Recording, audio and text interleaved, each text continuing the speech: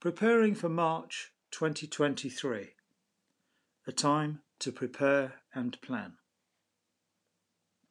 Outside it's pouring down with rain, mostly heavy, but often torrential. It is late November now, so I'm almost 4 months into my new year.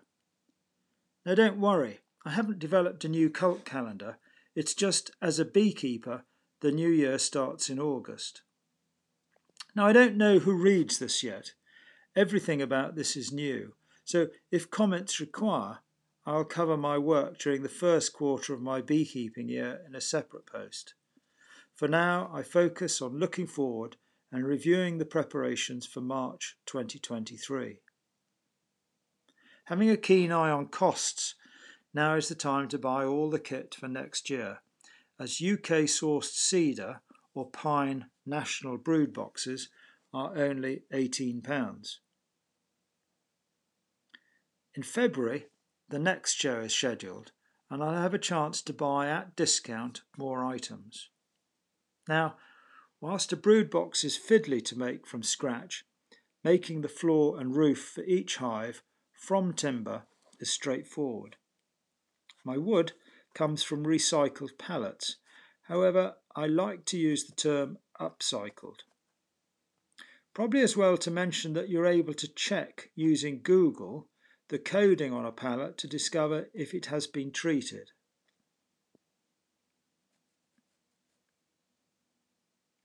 I source my used pallets that are effectively at the end of commercial use from only one company, and I do take great pleasure in upcycling into beehive equipment. All my hive bases are bottom underfloor entrances with an open Varroa mesh base. A very solid construction using 20mm thick timber. The bee entrance is about 8mm, and this reduces wasp attacks and robbing to pretty much zero. The base has a skirt around. This reduces wind turbulence under the hive and so contributes to a warmer hive during bad weather. The open mesh floor is a minor help in the control of Varroa mite. I particularly like the underfloor landing board as it gives considerable protection at a vulnerable point of the hive during foul weather. I always seek to have my hive entrances protected from the prevailing winter winds. I do use transit roofs, very much a US style of roof and great as they're easy to make and brilliant for bulk upturned bucket style feeding. However, this style of roof I mainly use only short term at the warm end of spring and summer. I'm a fan of the 150mm deep insulated flat roof. Deep so that I can easily use any feeders under the roof without the need to misuse another box or use a shallow eek. For the waterproof roof covering, I have used tin and roofing felt, but now use upcycled Correx sheets, which are either offcuts or reusing old signs. The timbers used are 20mm thick, and that means they're quite heavy, but the upside is they don't blow off. Returning to March 2023 and the significance of this time, I often say that it's important for beekeepers to know their bees, not by name or markings, but by characteristic of the colony. One apiary, the bees will have different timings, motivations and characteristics. This can easily be observed in late winter and early spring. My bees will fly on good calm days from a temp of 6 degrees centigrade, and all of the bees in that apiary will be flying at 10 degrees centigrade. They will be gathering water to reconstitute stores or rehydrate the stores. Another clue to the activity at this time will be the crumbs of wax under the hive. The bees are uncapping stores, and that's a good sign. I now watch for bees bringing in pollen, not in big numbers, but enough bees on pollen forage duty for me to know the queen might be laying. This is my signal to start feeding a protein supplement on a colony by colony basis, which I make from powder, as I have too many colonies to buy pre-made protein patties. I can't do beekeeping by the calendar. It's just to give indicative dates. I try to beekeep by observation.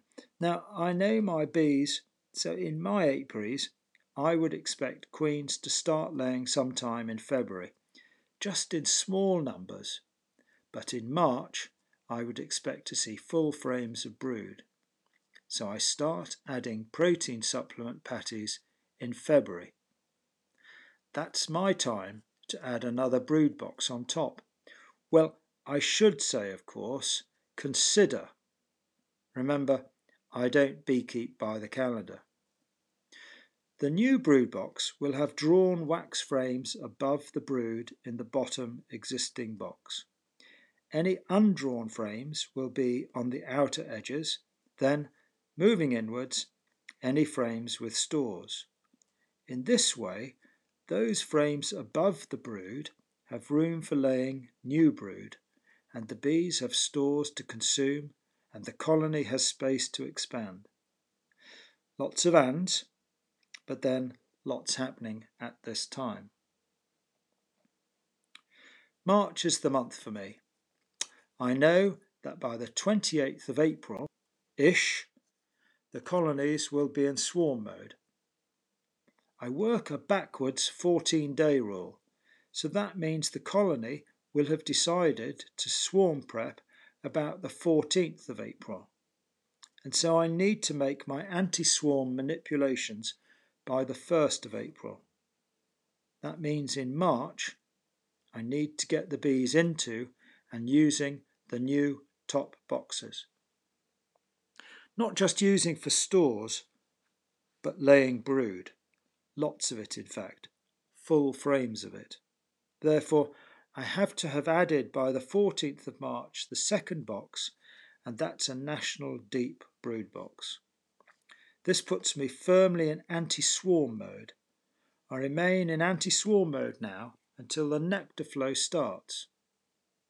In 2023, I hope that will be oilseed rape or canola, as our Canadian cousins call it, followed by field beans, specifically fava beans, but to me they are broad beans.